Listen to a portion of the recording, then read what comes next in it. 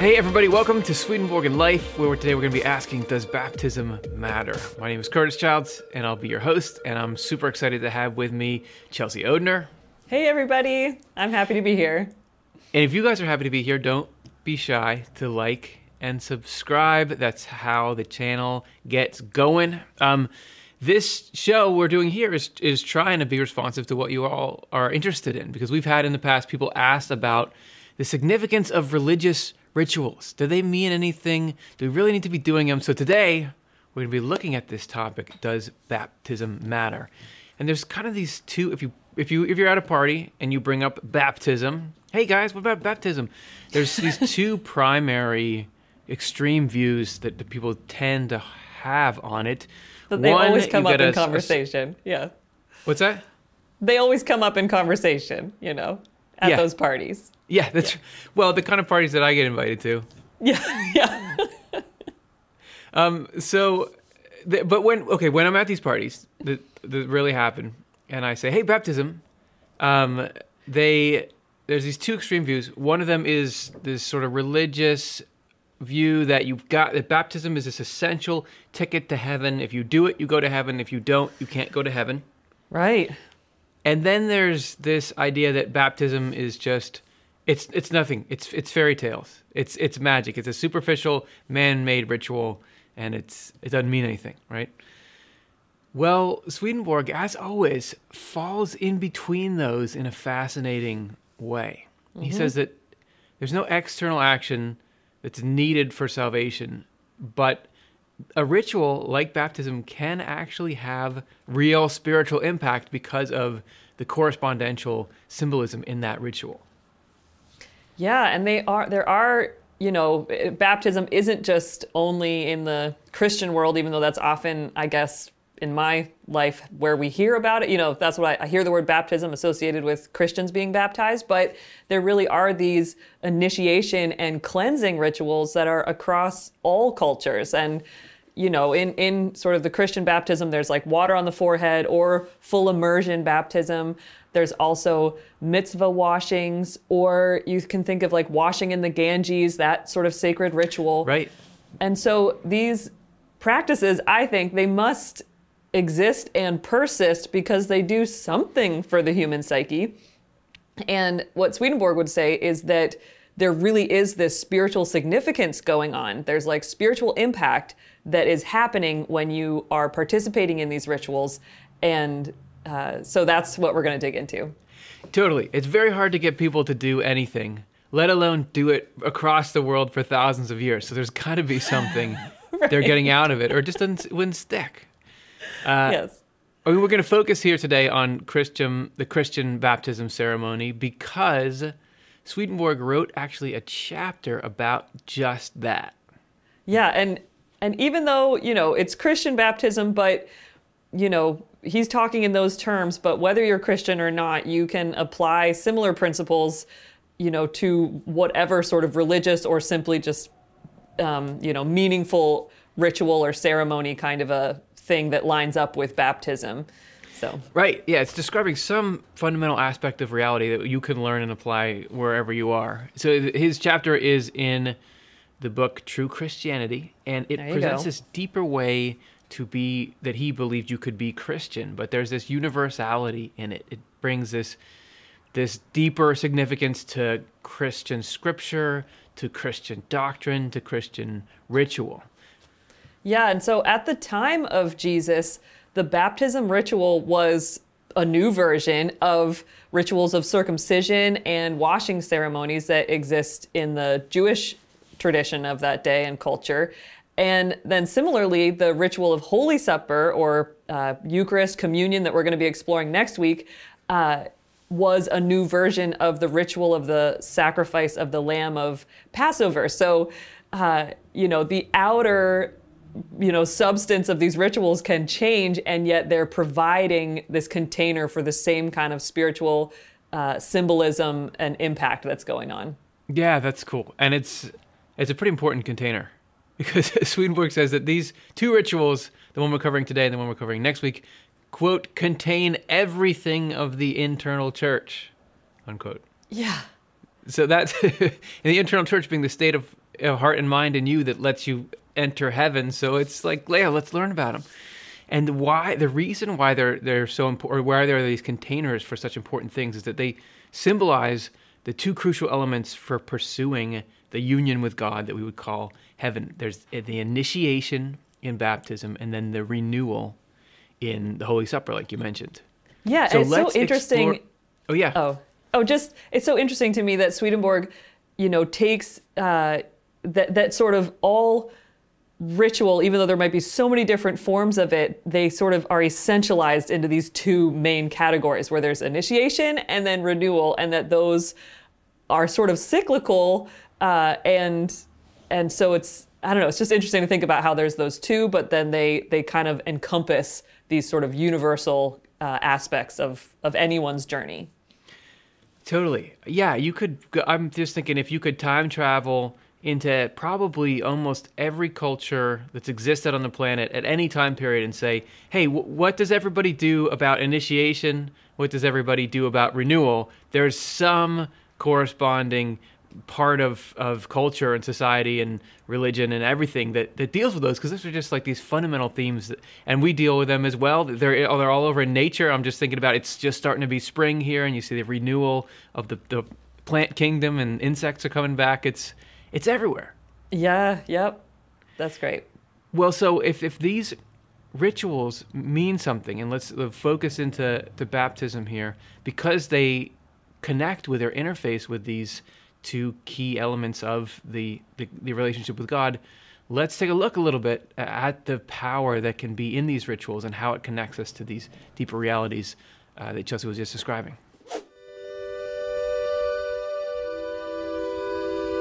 The power in ritual. So in the new church, which this is something that Swedenborg describes as coming down the pike for the human race, he calls it the new church. What it is in its essence is kind of like a new era for human spirituality, a new movement, a new state of being, even in the way we think and feel about stuff. All ritual practices in this new church mindset are what he calls internal in nature. So it means when you do them, you have a sense of what the outer act that you're participating in represents on the spiritual level, because everything in the physical world can correspond or represent something that's going on in the deeper spiritual levels of things. So it can't just be an empty outer ritual. That doesn't actually change anything just because you moved to a certain location, did a certain move. The ritual has to have some kind of meaning to you and it anyway. And the ritual also, as we're saying, it's not essential to salvation, right? It's the inner process that the ritual represents that really matters. That is where the action happens. So why are we even talking about it? Well, if you put the two together, if you have the outer action alongside inner intention, then that actually does have real spiritual ramifications to it. Yeah, and so that adding a higher intention to the baptism ritual, because that's what we're talking about this time, in that case, it really does shift your spiritual company and anchors your spiritual journey. And so in baptism, you're making a commitment to a spiritual path. And so the act itself is a symbolic picture of the journey that you're beginning. And, not everybody is baptized when they're an adult. A lot of people get baptized when they're a baby. And so Swedenborg even addresses that and says how when babies are baptized, the parents are having the intention, making that intention on behalf of the child. Right. And then later the child makes his or her or their own choices, but that still has an impact. Participating in this outer action with intention, like you said, has real spiritual ramifications. And so Swedenborg writes about this in True Christianity 670, where he says, the washing called baptism means a spiritual washing, which is the process of being purified from evils and falsities, and therefore the process of being regenerated. Like that just sums it up. And actually, you may have noticed in that quote, every word pretty much is capitalized. And That's because it's one of Swedenborg's headings. And so sort of jumping on the the Swedenborg, context for a moment, that is an interesting evidence of the style of composition that Swedenborg would do that we actually are going to be exploring in this week's podcast episode on Sunday, the Inside Off the Left Eye podcast. So you can hear Dr. Jonathan Rose talk about why all the capitalized letters, why these super long, paragraph long headings. There's a reason. It's kind of like built-in Cliff Notes. Yeah, exactly. You could just read all the headings. That's kind of what it is. And this one is a good example because it just encapsulates yep, this is what baptism means. What is spiritually represented. And so that washing of the body that we do in baptism, or even just, symbolically putting some water on the forehead, that doesn't actually cleanse our spirit, but it really does represent in a correspondential way the cleansing of our spirit. And that's a bigger deal than it might sound like, because representing through correspondences actually has real power in this spiritual world. This can really get something done. So every element that you have in this baptism ritual has some kind of spiritual significance. So water, obviously there's water in baptism, and it's part of the ritual because water is this correspondence with truth. So what water does in the physical world, truth does in the spiritual world. What water does for our bodies, truth does for our spirits. So water can purify us, and that's internally, and then the truth can purify us, externally. Truth can purify us internally. And when we have both levels of us engaged, the body and the spirit, so intention and physical, then we can draw on the inner self in the outer action, which is super cool. This is True Christianity 672. The inner self flows into the outer self and produces the effects sought by the will and the intellect. The outer self does not flow into the inner self. A flow that goes inward is unnatural because it goes against the divine design. A flow that goes outward is natural because it follows the divine design. Yeah, so that inner to outer is what Swedenborg describes as this, that's the divine design. The outermost level is this container and foundation for all the inner stuff. But so in a ritual like this, it's more than just, well, it's meaningful for me, or I did it this way because I wanted to. The elements, there really is a correspondence going on when you have that inner and outer level aligned with intention. Yeah, that's why there's baptism, even in different forms that it takes, rather than just anything. Why is this particular form endure, and why does it have this significance? So when you're making this alignment, I understand that this is going to be about me connecting with God, and I'm going to do this external thing that features these key elements, water being one of them. Then there's three main functions that the ritual of baptism enhances.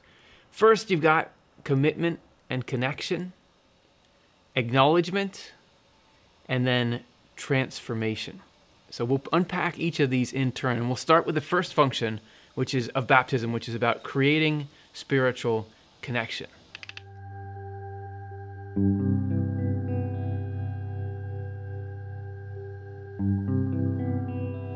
Yeah, so any kind of initiation is a sign of belonging, a symbol of that coming into a certain group and being connected to a larger community.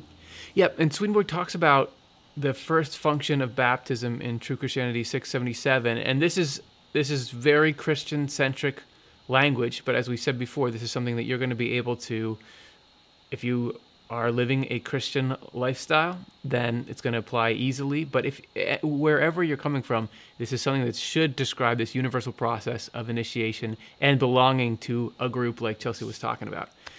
So he says, and this is again our mighty capitalized giant title, the first function of baptism is to bring people into the Christian church and at the same time bring them into the company of Christians in the spiritual world. So how's that for, it's doing something more than what we're seeing externally.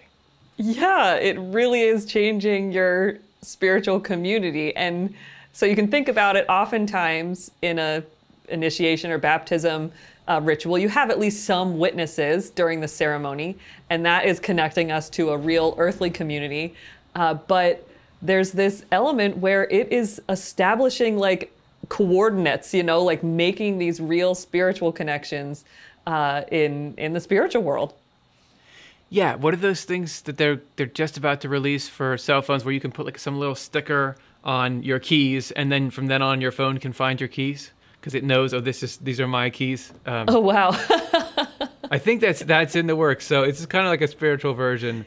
Even of more, that. we're getting more and more like the spiritual world. Yeah, it's a great time to be alive. So here's the broad application of that. In the spiritual world, it's not a Christian association based on earthly organizations or allegiances, because that you can be in a church group with someone, but you can be totally on different pages spiritually. It's a shell Right. that it has to have meaning put into it. So it means Christian when Swedenborg is talking about it as the way in which you approach God. So a spiritual idea, one that's more about what's in your heart and mind of what it means to be Christian. Right. It's sort of like, I don't know, cosmic Christian or something. And yeah, so it does really connect us to the spiritual community. And he even, I'm going to share this quote because he talks about how it affects your angel company. And he's saying this in terms of babies, you'll hear, but it really applies to anybody. So this is True Christianity 677. He says, in the heavens, baptism has the added effect of making the babies who are baptized on earth part of the Christian heaven. The Lord assigns angels from that heaven to take care of these babies.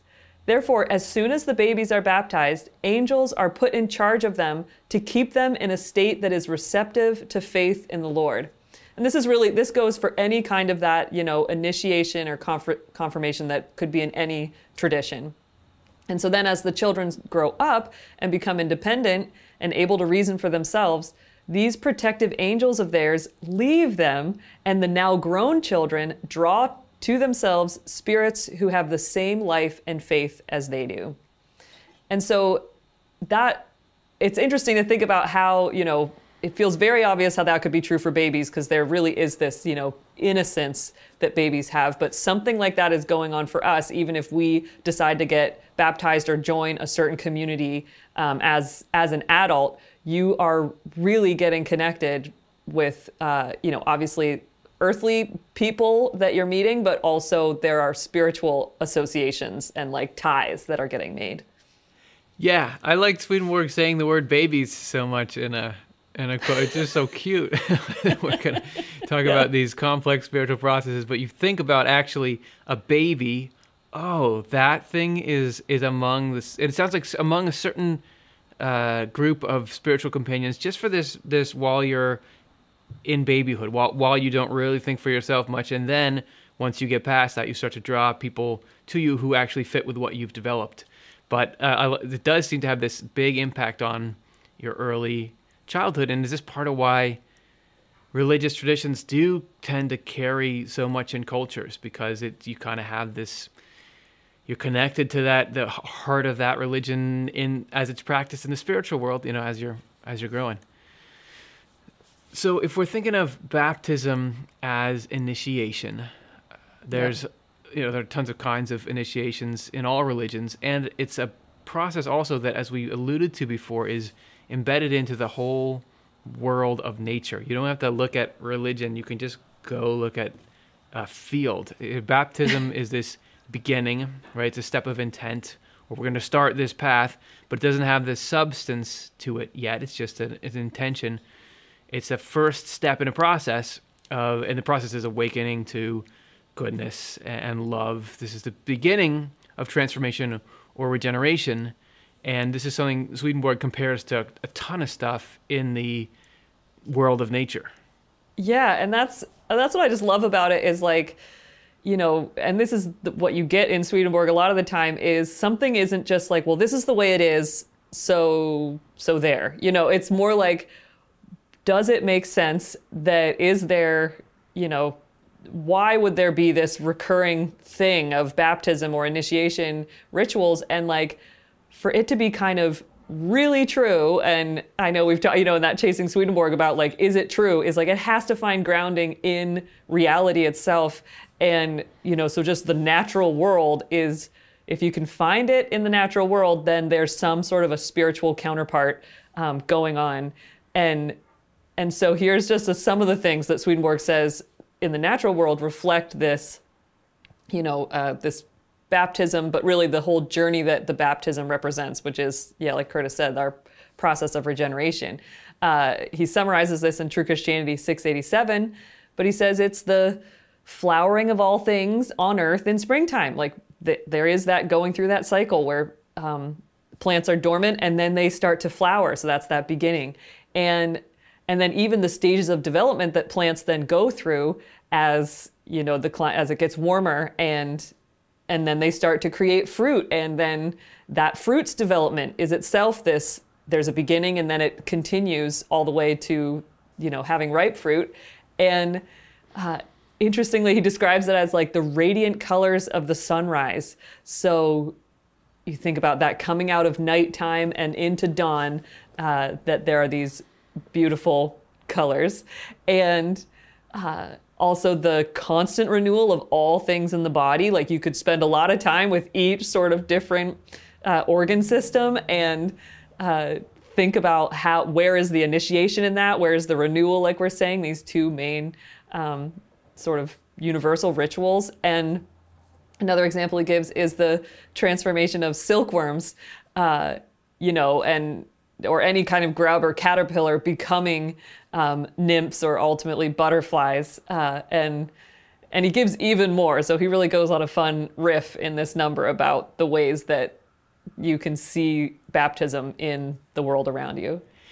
Yeah, and some of those are very different kind of phenomena, but I was thinking as you were reading over those, if you put visual images of all of those in a montage in a row, like them happening, and set it to some nice music that was hopeful and like a beginning, immediately emotionally you'd get that those things are in the same category. That would be a very cohesive piece of footage, even though the mechanism of a rainbow is much different than what's going on in the renewal of, your organ system. There's some kind of emotional connection there. Yes. All right, so we've got this initiation thing. It's something it's universal. It's happening. It has a spiritual impact on us. We see it represented and attested to in everything, basically, in the physical world. So let's move on now to the second and third functions of baptism and what they mean. Beginning of a journey. Let's talk about the second and the third functions of baptism. And these both have to do with beginning this grand journey of getting to know God and developing this relationship with God that brings us into everything we're looking for. Heaven, happiness, belonging, peace, all that. So worth pursuing, and these two functions are going to get us the rest of the way to starting that journey. The second function Swedenborg describes in True Christianity 681, where he says, the second function of baptism is to allow Christians to know and acknowledge the Lord Jesus Christ as Redeemer and Savior, and to follow him. This second function of baptism follows baptism's first function, which is to bring people into the Christian church and also to bring them into the company of Christians in the spiritual world, as we just talked about. Mm-hmm. What would the first function be if it were not followed by the second? Those who were baptized would be Christian in name alone. Yes, and that name, that's an interesting phrase for Swedenborg to use there, because he is all about pointing out that, being baptized into the name of Jesus Christ really means something more than just, again, that outer action or saying certain words. In True Christianity 682, he says, the name of the Lord does not mean just his name, but also means acknowledging that he is the Redeemer and Savior, obeying him, and eventually coming to have faith in him. And so this, the meaning, the beginning of a relationship is really sharing goals and having an intention about the same kind of qualities. And that kind of intention and putting it into act is what begins us on this process of regeneration. Getting in sync. God has already there, and we're just trying to get it to where we at least share some goals with divine love and wisdom. That's great. Okay, so the third function then follows from that, which Swedenborg goes into in another long title. The third function of baptism and its ultimate purpose is to lead us to be regenerated, as Chelsea just alluded to. This function is the ultimate reason why baptism exists. This is its goal. So why are we here putting water on our heads? Yeah. It's for this. For one thing, true Christians know and acknowledge the Lord, the Redeemer, Jesus Christ, who, because he is the Redeemer, is also the Regenerator. That's a cool sounding title. I am the Regenerator. Yeah, we don't use hear that water as often. in baptism, but it is said in the Bible that the Lord baptizes with the Holy Spirit and with fire.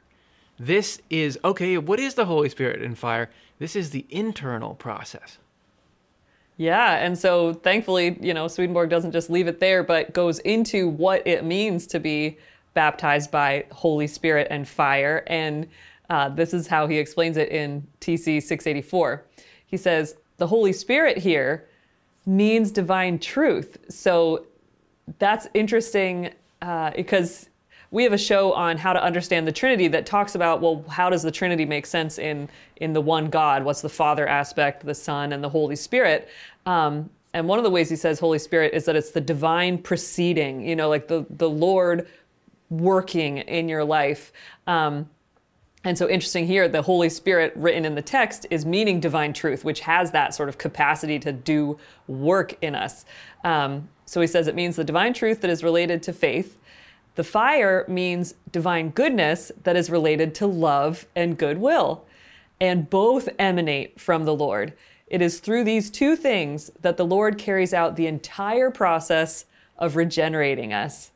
And so that's what we're coming into a relationship with, really, is the Lord's divine truth and goodness, that love and wisdom. And so all of that is contained in this, little outer looking ritual process of baptism. And isn't that just hitting me that isn't the John the Baptist that says that we're quoting just earlier, where it says, I'm baptizing you with water, but someone's coming who will baptize you with the Holy Spirit and fire. Right. Isn't that little quote the description of the whole process of baptism, like chronologically, but also spatially? When we're here doing the water, someone is coming, or the Lord is coming inside of us to baptize with the Holy Spirit and fire as we live that out. That's cool. It's sitting right there. Yes, it's right there. It's written into it, like that this is the beginning. There's this, and it's representing something bigger. Yeah. Yeah, that's so cool. And so we get baptized, the Lord comes and helps us out. So obviously the Lord doesn't need to get baptized. He already is. Oh, wait, what? Jesus gets baptized? What's that? Yeah. Why did Jesus get baptized? Famously, John the Baptist, living up to his name, baptized Jesus. So why that? So Swedenborg talks about it. The Lord himself was baptized by John. He gives a couple references in the Gospels, not only so as to institute baptism for the future and set the example, do as I do, not as I just say, but also because he glorified his human nature and made it divine in the same way that he regenerates us and makes us spiritual. So God was a real trailblazer there. If you want to see more resources on how, that's a pretty interesting thing. If I were you, I'd want to know a little bit more about it. If you want some more resources on that, about how Jesus' life forged this path for our own lives and process, we've got you covered. Our show, Why Jesus Was Born. We did another one called Why Did Jesus Come to Earth as a Baby? Yes, we got the word baby in there again. The psychology of Jesus, and then why did Jesus suffer and die? A lot of questions about if God is going to have a life, why do it this way? And a piece of that puzzle is this baptism angle. And you can feel free to, after this show is done, check out those episodes. Yeah, and I'm just thinking about what a strong, community, there's the denomination of Christianity that are Baptists, and that they center their faith on that, on baptism, even, in the name of their denomination. And so that's like, that it's cool because from my perspective, that baptism is this anchoring of this correspondence of how it really does encapsulate this whole larger process that we're all, invited, that the Lord wants to work in us and go through this transformation and this regeneration.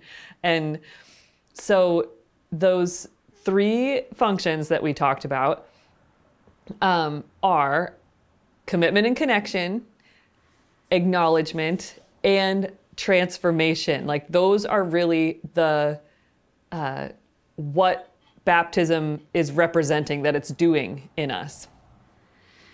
Yeah, that's a nice comprehensive summary of what. Yeah. So why are we? What's this all for again? We've got those things, and actually, those things are almost like a one thing because they work together really carefully. Swedenborg describes this in True Christianity 685. The three functions of baptism work together in unity. Wait a second, are you saying there's a trinity inside baptism? Work together in unity as the first cause, the intermediate cause or means, and the last cause, which is the result and the ultimate purpose of all that went before. Oh, and purpose, means, and result is something that's even more universal than all the nature examples we gave before. That's in everything. Right, so of course that'd be in baptism too. The first function is to identify us as a Christian. The second function, which is a consequence of the first, is to allow us to know and acknowledge the Lord as the Redeemer, Regenerator, and Savior. So we're getting sorted, and then we're understanding why we're here. Yeah. And then the third function is to lead us to be regenerated by Him. Then we're actually going to go and do it. And when that happens, we are redeemed and saved. You got to have all three of them. And again, when he says redemption, Swedenborg would use the word in other places, regeneration. When angels hear about baptism in the word, because Swedenborg says that there's a level at which angels are able to interact with that same text, but they don't think about baptism, they think about regeneration. So it's actually the most exciting subject there is, because it's getting people happy to the greatest extent they can be. So I would think whenever that baptism comes up in the Bible, angels are like, yeah, go for it, baptism. But in whatever word means regeneration in angel language.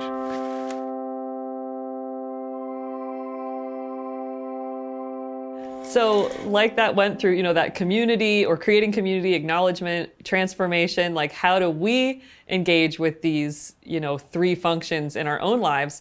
I think you can think of it as like, the first step is that making that commitment. So that's like us turning away from evils, practicing repentance, changing our own spiritual community. Even if you don't have anybody around you, you can be doing this inside your own mind, where it's like, I'm going to choose this spiritual community, like the spirits that are associated with these kinds of thoughts, and not the sort of, whatever, self-hatred or other kind of negative thoughts that we can be under attack, so often. You can almost really feel that. Yeah. But you could almost, like, classic, like, Zoom interruptions. But I was just going to say, like, when you describe it like that, in my head, I've got these different communities. If you start to just go into your mind and just listen throughout your day with this idea of we're connected to these different communities, you can almost, like, feel the vibe of each one. Oh, yeah, this is definitely somebody who's from wherever. There's just a certain flavor to the tone of certain trains of thoughts we get on. So I could totally see, like you're saying, dividing it out into, well, I'd like to spend a little more time in this part of my mind and a little less time in this part. I love it. Yeah, and that's you can make that, it can be really powerful to sort of really have that aha moment and make that choice for the first time in your spiritual life in like a really conscious way. And that, you can almost think of that as being like your baptism, because it's like, that's your, I'm going to do this, But then, of course, anybody who's lived that, it's not like, well, I did it once and I'm done. You're going to have to keep making that commitment over and over again. But there is that power to that first step. And then, we often do that as of ourselves, but then the next part is like, that acknowledgement is sort of the beginning of, oh, I'm not alone in this. The divine is really on my side and working with me, and that's something that exists that I can make a relationship with. So that's that acknowledgement. And then the transformation is like, then you've got this partnership you're growing in, and then you can really be empowered and start to live from love and continue to bond with God through that relationship. So it's really fun to think about how sort of expansive the principles are that are within this one ritual. I love what you said about the turning away from a particular negative train of thought. That's like your micro baptism, that we could be doing this whole process multiple times an hour, where we say, I don't want to be there. I know that I can't stay out of there without God, and now let me put in the work to try to. I love it. It's like, there's little baptisms, just like all these, like a bunch of little flowers all blooming in the field. Yes. The stuff doesn't happen in isolation. It just happens over and over and over again. So that's so cool. That's awesome. So that's it. That's something that we've connected this. I think we've done our job, and we've connected this timeless human religious ritual to the stuff you can do right now when you click away from this show and do every day, and the sort of the marriage of the two, and that's what it's all about. And that's how you can use this ritual to say, well, I'm gonna come here and go through these motions, and that gives me an anchor, so that when I try to do the inner work of baptism we were just describing, you can remember, you can take structure from, you can be motivated to continue by this outer ritual. And that's this like really powerful combo. Yeah, and I think it really does sort of bring up the question of, if baptism sort of encompasses everything, then why do you need that other one? That other one that we might call Holy Supper or communion and stuff. And so it'll be, interesting. I'm excited about exploring that. I can't believe you thought of that just now, because this is the time to segue in to like what are we going to be doing next week? We're going to be talking about the partner to baptism that is the Holy Supper, and of course we'll look into the spiritual level of that as well. And I hope that all of you can join us for that. Did you like the show today? Do you like anything we do? Please go to offthelefteye.com/donate. We're a not-for-profit, so that's the only way we can do what we do. Hey, and we've got a lot of great programming coming up. We hope you'll stick with us and keep on learning and applying what's external to what's internal, and getting this cohesive whole. Chelsea, this was really fun getting to hang out with you. Totally. Super fun. Looking forward to doing it next time. All right, we'll see you next time for our show, How Spiritual Communion Works.